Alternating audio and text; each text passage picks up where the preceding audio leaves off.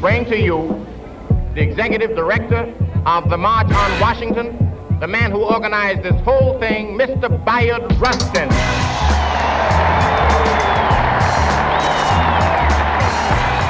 Ladies and gentlemen, the first demand is that we have effective civil rights legislation, no compromise, and the right to vote. What do you say?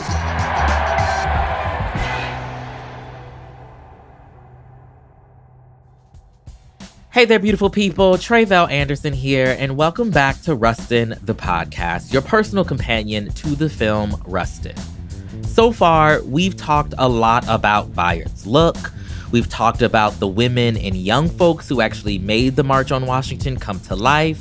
And now we're going to turn to Bayard himself, with the two men at the center of telling his story in this film, director George C. Wolfe and actor Colman Domingo. First up is my convo with George C. Wolfe, who is legendary for his stage and screen productions. Born in Frankfort, Kentucky, he's won a few Tonys, an Obie Award, he's got a few NAACP Image Award and Emmy nominations, and he also served as the first Black artistic director of the Public Theater from 1993 until 2004. More recently, he's directed Ma Rainey's Black Bottom, The Immortal Life of Henrietta Lacks, and the Broadway revival of Shuffle Along, or the making of the musical sensation of 1921 and all that followed. Now, as a journalist, deeply invested in the images of Black folks, queer folks, and Black queer folks in pop culture, when I think of the very few Black folks who've had a hand in documenting it, George C. Wolfe is at the top of that list. That's how iconic, really, he is in and of himself. We're talking to George about how he envisioned the world around Bayard and brought it to life on screen. I love putting a man at the center of that who has an incredible degree of certainty and commitment and a sense of fearlessness in the middle of 12 different hurricanes and tornadoes swirling around him while he's planning the impossible. We also get into the reasoning behind the character that has the girlies buzzing, young pastor Elias Taylor, and break down what the film's score has to say about the movement's different leaders. It's going to be good. George C. Wolfe, thanks so much for joining us on Rustin the Podcast. Thank you. Glad to be here. Absolutely. So we've started out most of our conversations with folks we've been talking to, asking them, when was the first time you remember learning about Bayard Rustin and who he was? Probably in college. I learned about him tangentially, but not specifically. And then I helped to create the Center for Civil and Human Rights in Atlanta. And as part of my research of learning about, focused primarily on the civil rights movement in Atlanta, I became informed as to who he was and what he did and his relationship with Martin Luther King and what kind of organizer he was and how committed he was and how extraordinary he was. And so that started an obsession. And then Bruce Cohen called me and asked if I wanted to write and direct a film about Bayard Rustin. And I was finishing up, I think, Ma Rainey at the time, or in the middle of writing something else. So I didn't have the time to write it. But I eagerly got involved. And then shortly thereafter, Higher Ground got involved. And here we are today. And here we are. Now, you've described Bayard Rustin as the ultimate American. What makes him the ultimate American to you? I think he has the qualities that I think all Americans should, if not have, should strive to have. I think he has an expansive curiosity. If you are curious, you go forward and you lean in and you want to learn. So curiosity, I think, is really crucial. There's also a sense you must be a responsible citizen, as I think he was. He was able to take on many issues. He protested the internment of the Japanese during World War II. He was placed in prison because he was a conscientious objector. And from his teenage years in Westchester, Pennsylvania, which was segregated, he protested against any inequity that he came into contact with at a very early age. I think he got a lot of this from his grandmother, who was an activist. And then the other equation, I think, is helping those who are less fortunate. So I think those three things are what I think all Americans should strive to be. And that's what I think he lived his entire life committed in doing. Mm-hmm, mm-hmm. You mentioned your work on Ma Rainey's Black Bottom. Ma Rainey's Black Bottom and Rustin both center these like Black historical figures who also have an element of queerness to their identity, how they show up in the world. I'm wondering if you could talk a little bit about your approach to rendering real life people on screen as like the complex, vivid portraits that they should be. I don't quite know why, but I hate the word biopic. There's something about it that drives me insane. So, and I don't consider Ma Rainey's Black Bottom a biopic. And the same thing for Rustin. It's not, he was born in Westchester, Pennsylvania, and his mother left him and he was, no. It's fascinating for me and it's important for me as a person who's involved in being a responsible person in telling this story to know all of that. But to me, it's about him. And it's about the specifics of him, but it's also about this incredibly fascinating time in American history and in American culture where tremendous swaths of the population felt this extraordinary sense of responsibility to alter the direction that the country was going. Mm-hmm, mm-hmm. I actually like this idea of you kind of rejecting the paint by the numbers, sort of setup that many biopics have. I'm wondering, though, with Rustin specifically, how did you go about deciding what information was most relevant to telling this very specific story about this time period? While also, this is the first time we've had a movie of this scale about Bayard Rustin. So also, just incorporating some of those other tidbits about his personal life into that journey. One of the things that I think is really important about is this march was staged in 8 weeks. And so there's pressure on that. There is also tremendous violence that is happening in the street. It was an organic evolution.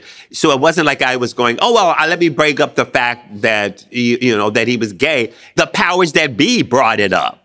Mm-hmm. And tried to slam it in his face and tried to use it and tried to weaponize his homosexuality.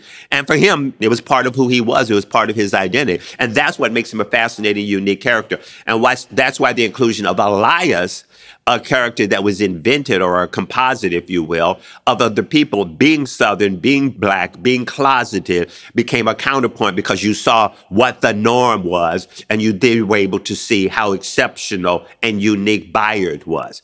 The drama demanded certain story points evolve. I don't think I was sitting back as some Uber storyteller lord go, we'll include this and we'll cut that out. No, it was like he was a star athlete. There was no place for that to come up, so it didn't come up, but he was. He was valedictorian of his high school class. That didn't come up. There was no weaponizing of it, but there was an attempt to weaponize his sexuality, and so it became integral.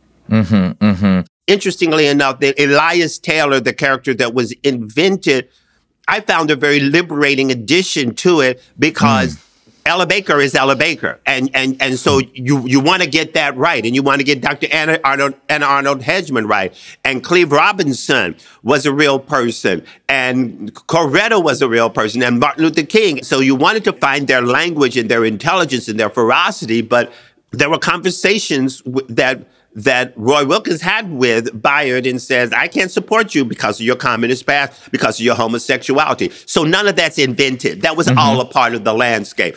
And so since those weapons were going to be used at one point, I thought it'd be really interesting with the Elias character to show Bayard involved with someone who was part of the South, who was part of the NAACP, who was part of the civil rights movement, and who was married. And so that therefore, when they brought it up, we didn't see his sexual identity exclusively from a demonizing place, but we saw him trying to work through and manifest a healthy version of that. I wasn't interested in saintly Bayard because that's not interesting because none of us are saintly. I also wanted to explore with the idea that there was still this tiny little room, this tiny little space inside of him that was still ruled by shame. You didn't see it through most of his behavior, but all of a sudden in the scene where Adam Clayton Powell brings up Pasadena. Chief Dr. Hedgeman, you ever get a word stuck in your head that you just can't shake? Now what? While Bayard and the Rustinettes were putting on their little review, the word I couldn't shake, Pasadena. Come on, you ever been? What has that got to do with anything? Come on, you deputy director. Ever spent time in Pasadena? All of a sudden, this man who has a response and an answer to everything is rendered speechless. So that the last act of him shedding all of his shame is him confronting his dear friend Martin Luther King and saying the line, you either believe in freedom and justice for all, or you do not. On the day that I was born black, I was also born a homosexual. They either believe in freedom and justice for all, or they do not. That scene prior to going to Washington, D.C., was his own exorcism, if you will, of getting rid of any equation of shame so that by the time he went to D.C. to stage this march, he had gone through one of his final journeys. Now, that more than likely did not happen in real life, but I wanted to show a personal exorcism while a cultural and racial exorcism was also taking place. I'm glad you kind of gave us that breakdown of the Elias character, because I think you're right that he represents this, very real, very tangible other sort of experience of Black, gay, questioning people during this time period, as opposed to the kind of comfort that Bayard held within himself, but was also still processing around that shame bit that you just mentioned. So thank you for that. I'm wondering, how did your understanding of who Bayard was and what he did kind of change over the course of filming, if at all? It didn't. I mean, it's still evolving because, when I find out that he was an offensive lineman at his high school, and then when he would tackle an opponent, he'd help them to their feet and recite poetry. So I keep on discovering these wonderful, fascinating, or I learned that the night before the march, and the government stepped in to repair it, and evidently they also installed a system so that in case anybody said anything too radical, they could shut it down. So facts keep on adding to it, and as I would work through the scenes with the actors in rehearsal process, my understanding would deepen as I was engaged in the process of helping their understanding deepen.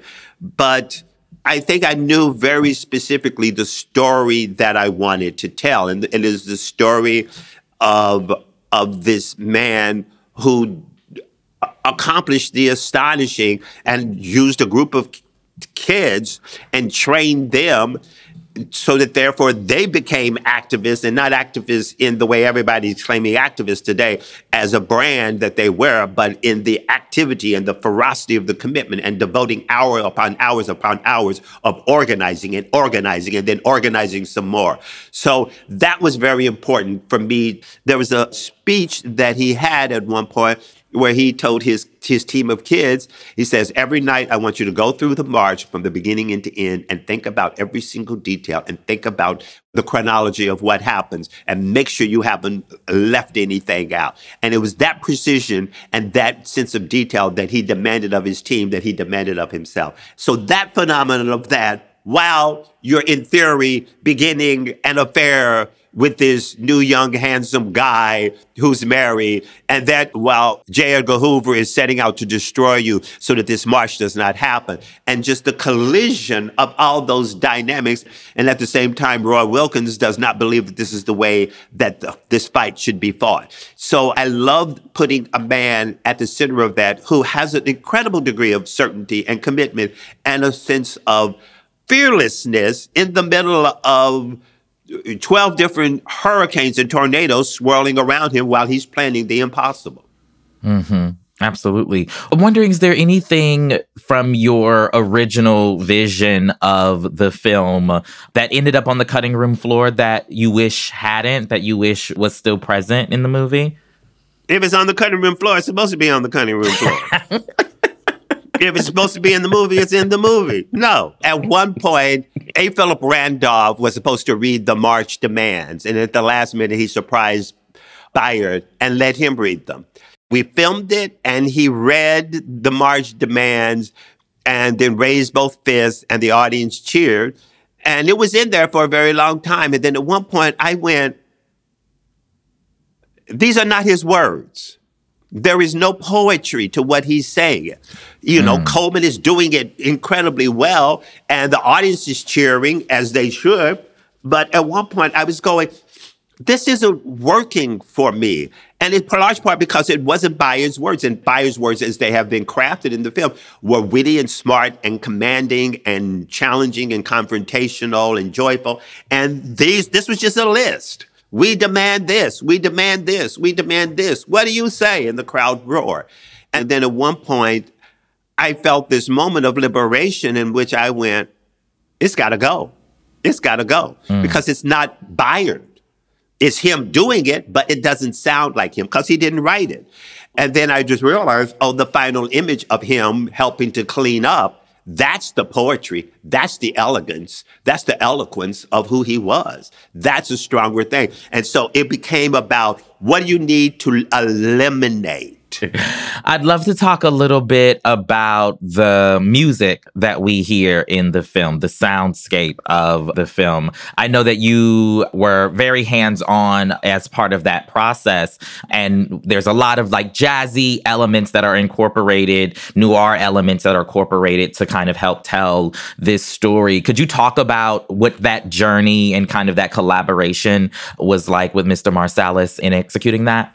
I wanted to embody New York sophistication, cutting-edge New York sophistication. All of the characters, particularly the men and women connected to the civil rights movement, are part of the intelligentsia. They're smart, they're educated, they're sophisticated, they use language dazzlingly brilliant. And to me, jazz was a perfect reflection of that. So that was crucial. And also I wanted it to grab an audience and take them and go, as soon as you hear that beginning music, when it comes in, you instantly know you're in New York. Because in a very short amount of time, you have to see a friendship, you have to see plotting, and you have to see a betrayal. And so I wanted music to play a crucial part of that. And then once we get to D.C., then I wanted to explore a kind of symphonic energy.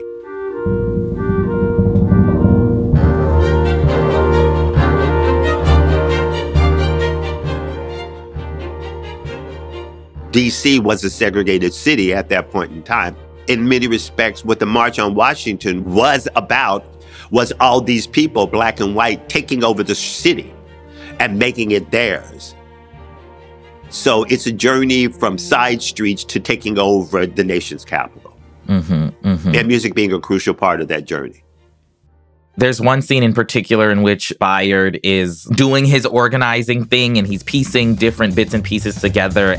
In response to Powell's reckless accusations, I'll write a letter tending my resignation. When Martin rejects it, we will have forced him to see who wishes him well and who does not. What makes you so sure? Because I know Martin, sir.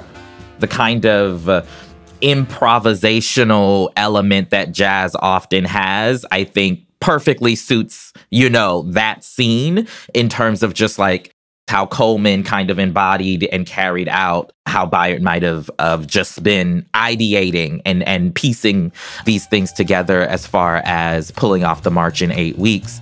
That bass is Brian's brain putting that thought together. I did this with A. Philip Randolph, and we did it and we threatened, but we didn't do it because Truman surrendered, and then prior to that, FDR surrendered. And so, what if we do this? And what if we do? And what if we turn it into 2 days? And what if we take over the whole city? And blah, blah, blah. And the brain is going, and the music is articulating that brain. It's not just the finger-popping equation. It's the mind. It's his mind and the minds of these extraordinary people. It also really illustrates the importance of the young people that were involved in pulling this off and the women that were involved in pulling this off. Why, from your vantage point, was it important to pull in Ella Baker and Dr. Hedgeman and all these other characters who were also, so pivotal to this movement? Well, you just answered your question, because they were so pivotal to the movement. So many of the organizers of the movement in the South, you had male figureheads, but it was the women who were on the front lines. The entire race was caught up in the equation. I have a Jet magazine from 1954, which strangely enough has a lead article called How to Keep Your Wife from Falling for a Lesbian. I have no idea why that was the lead article, but it was.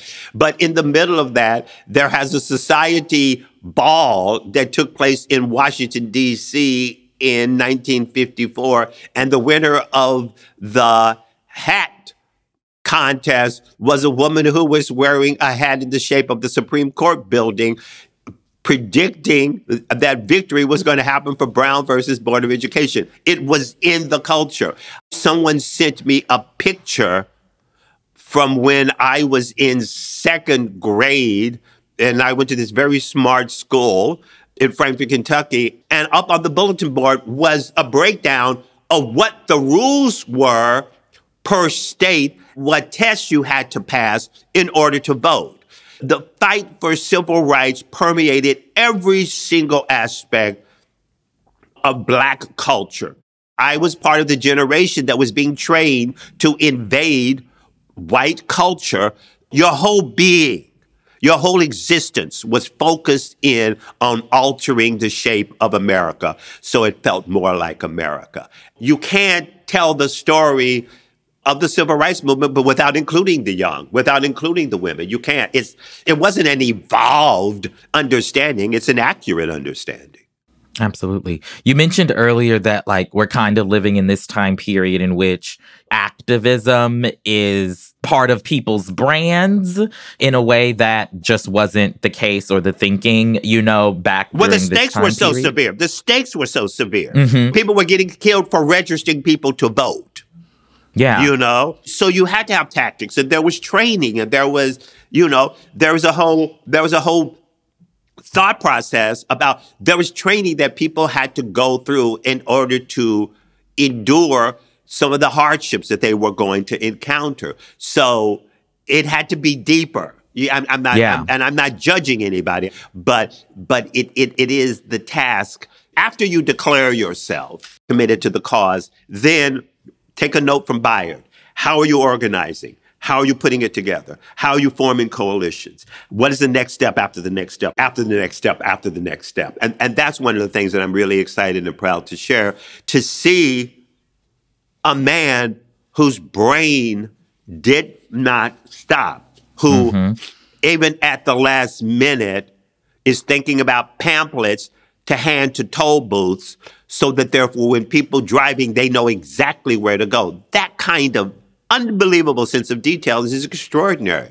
That when you are making anything, when you're making a film or when you're making a march, it's in the details. It's in the details. Yeah, and that's what I was going to bring up. I think, there are perhaps a lot of lessons that younger folks like myself who are engaged in what freedom work looks like today might be able to learn.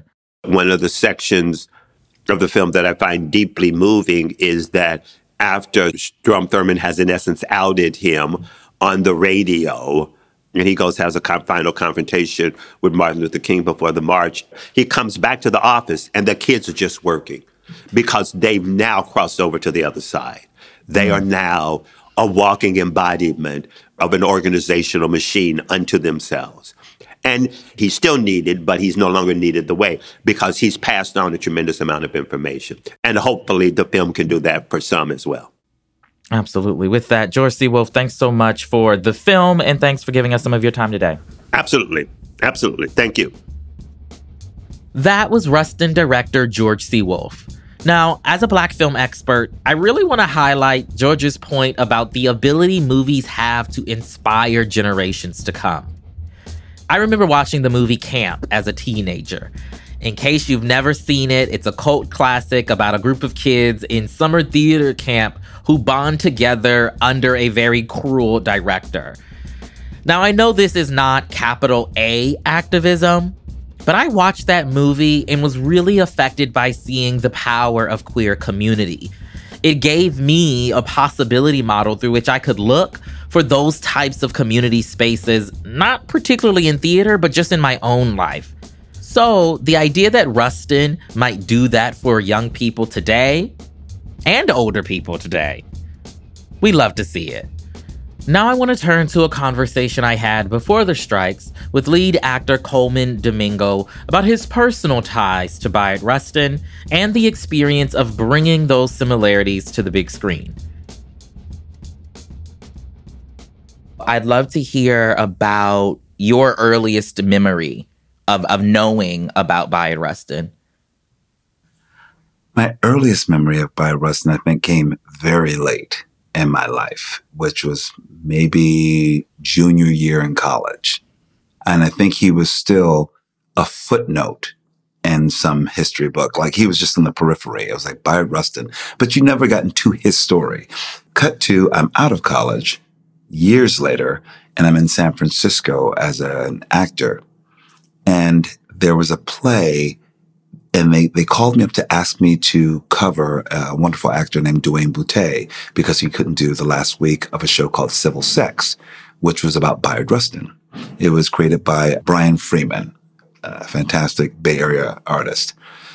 And I was like, oh, Bayard Rustin. Let's come up again. And I read the script. I just sat back in my chair and I was just like, wait, what? Wait, so this openly gay man organized a march in Washington, inspired Dr. King with his passive resistance and teachings of Gandhi. And why don't I know this? I just felt like duped by my whole education.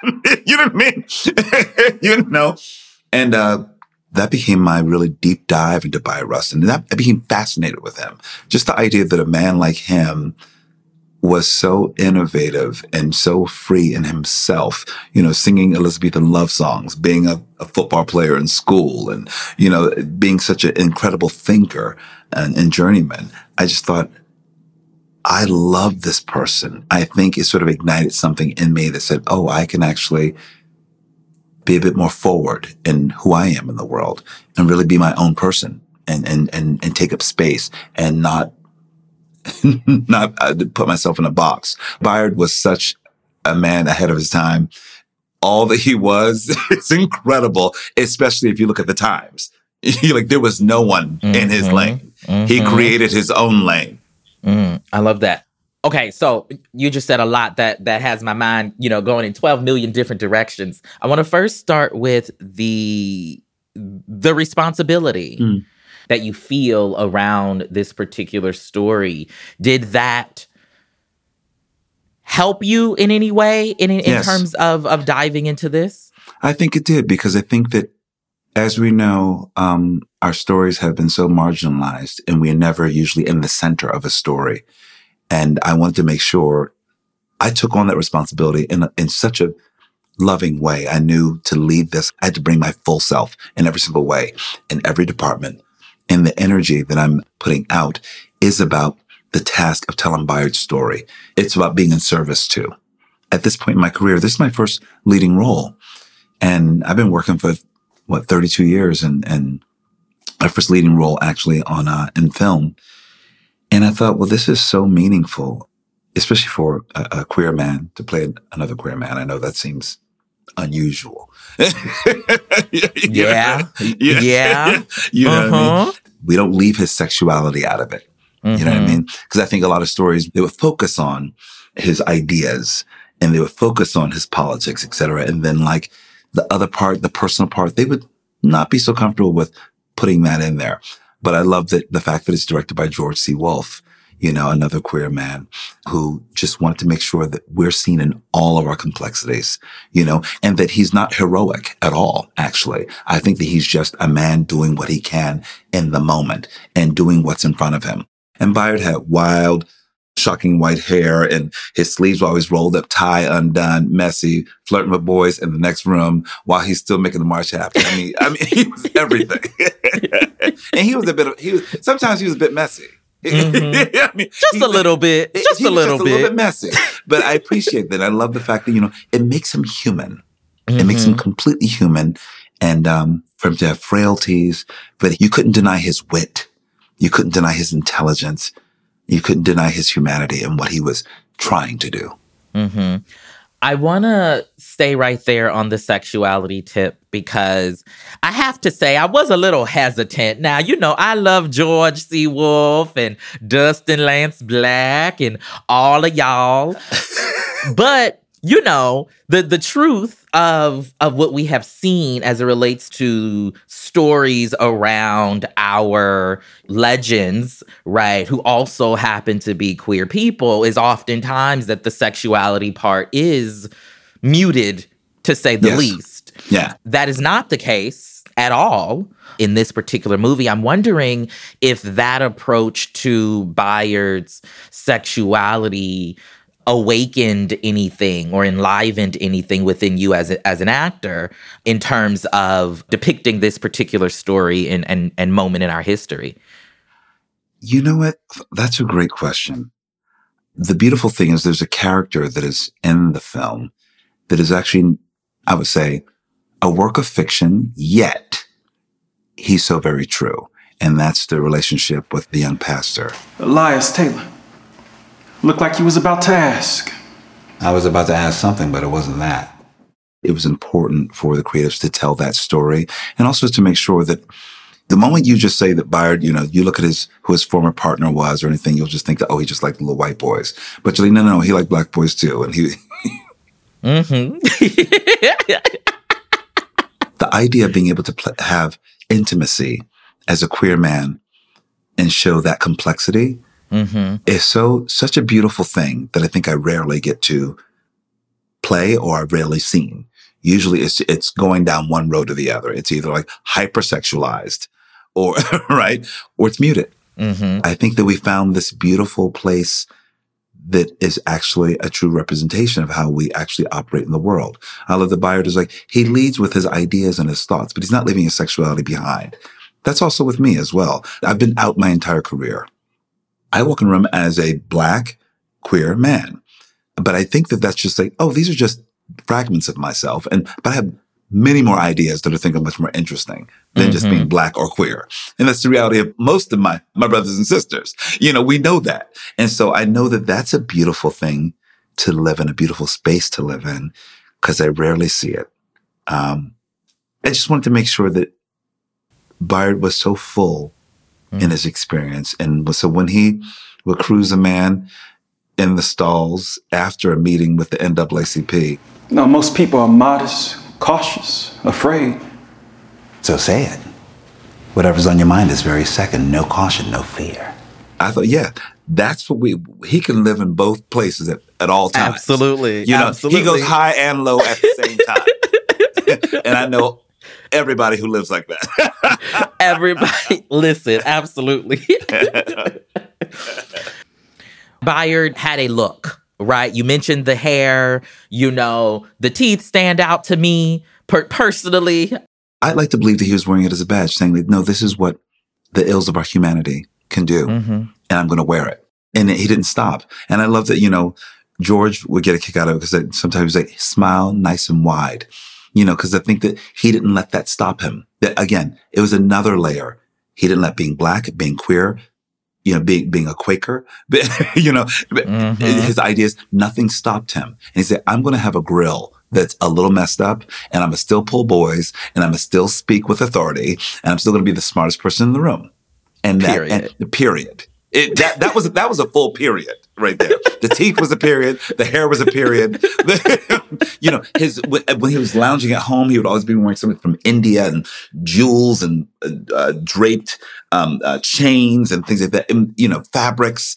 His house, his home, his apartment was adorned with all this African sculptures and headdresses and things from his travels. He truly was his own creation. I was going to ask, was any one or two of those, character accoutrement, the hair, the teeth, the clothes, was there one or two that, like, when you put it on, locked you into who he was? Absolutely. First of all, I commend our hair and makeup department. They were excellent. I'm one of those actors that does a deep dive in terms of my physicality, the way his body moves, what he eats. I made sure that my body was moving through space in a different way, even with the costume as well. Every layer of it helped me with what I needed to do for Bayard in the times. Oddly enough, once I put on a crisp white shirt and rolled those sleeves up and had the tie undone, I started to feel closer to Bayard in a way, because we had to be suited up in the 50s. And he was like, I'm here. I'm about doing the work. I don't care about appearances. I would put that tie on and then I would undo it and roll up my sleeves. And I felt more like Bayard because he was absolutely a worker. He was a union man. He's of the people. But also once, the teeth came in, the prosthetics, I had to work with the teeth for a while. And it did. It changed my face, and it made me have this attribute that you felt like something that was impairing you. You had to push through it. So I had to train my mouth to do that. So I had something to overcome. You just want to make sure that it's done lovingly, and nothing's too extreme. So I should say, I'm a sucker for, a biopic, a historical drama. Okay, anything with our people, triumphant, it gets me. It hits me in the feels. I can't help it. So I've seen a lot of them, is my point in saying that. And something feels different about this rendering of this time period, a time period that we've seen so much on screen. I'm wondering, though, for you, was there a moment on set in which you were like, oh, we're doing it right?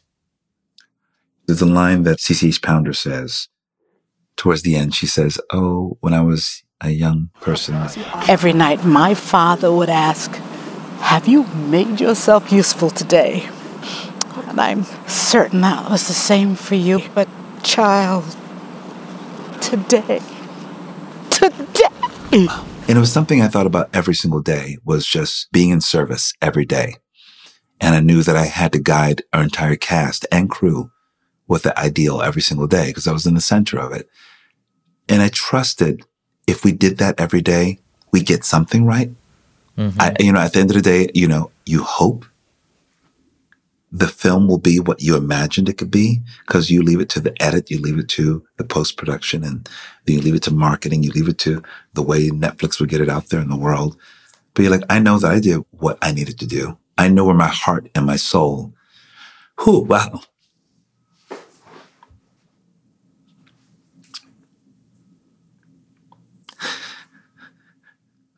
I knew what I was, sorry. Don't apologize. Wow. I'm sorry. It just hit me. It just came back because I was in this space for a long time with this film. And I know that I gave a little bit of my soul to it every day, because I know it was necessary. And not only for Bayard, but also for me, and also for George, to tell our stories, because we know that they're not being told, and we have to do it. And I know it's a responsibility. It's a responsibility for you. You're waiting. Like you said, you were waiting. And I have many other people waiting. And I don't want to let them down. I stayed in that space of a purpose, intense purpose. And I have the language, I have the cast, I have the crew, I have the director. And it was about making sure that we get out of our own way and be in service to not only Bayard, but also to all these unsung heroes, these young people, the Rachel Horowitz, the, Ella Bakers. I wanted to make sure that, hey, this is about, the story of these women who don't get a microphone as well. And these complex men and navigating the systems. It's about all of us. And so I know that was my intention, so I could rest well every single night. I know that Rustin is for us, in particular, part of your legacy, what you do and the shoulders you stand on. So I think that's why I feel very emotional. I'm like, oh yeah, we're doing this for us. Absolutely. And we finally get to be center stage and tell our stories in this way. And so it's such a gift and a privilege, and I thank you. And I thank you as well. Thank you so much. Sure. That was Colman Domingo, who plays Bayard Rustin in Rustin. I think about the responsibility we sometimes shoulder when we set out to tell our ancestors' stories, about how it is a privilege, really, like Colman said, to be able to be part of the remembering of the stories of the Bayards of the world, right? Men, women, and people who deserve their flowers for the enduring impact they've had on so many. I'm sure I've said it before, but I will say it again. I am super excited for what this film will do for us all, and especially for those of us who are Black and queer.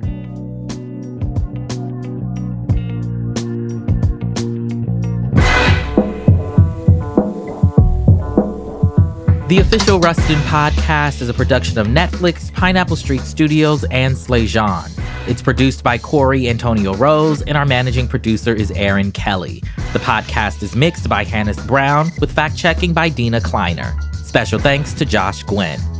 Gabrielle Lewis is the executive producer at Pineapple Street. From Netflix, our executive producer is David Markowitz. And then you have me, Tre'vell Anderson from Slayzhon, as executive producer and host.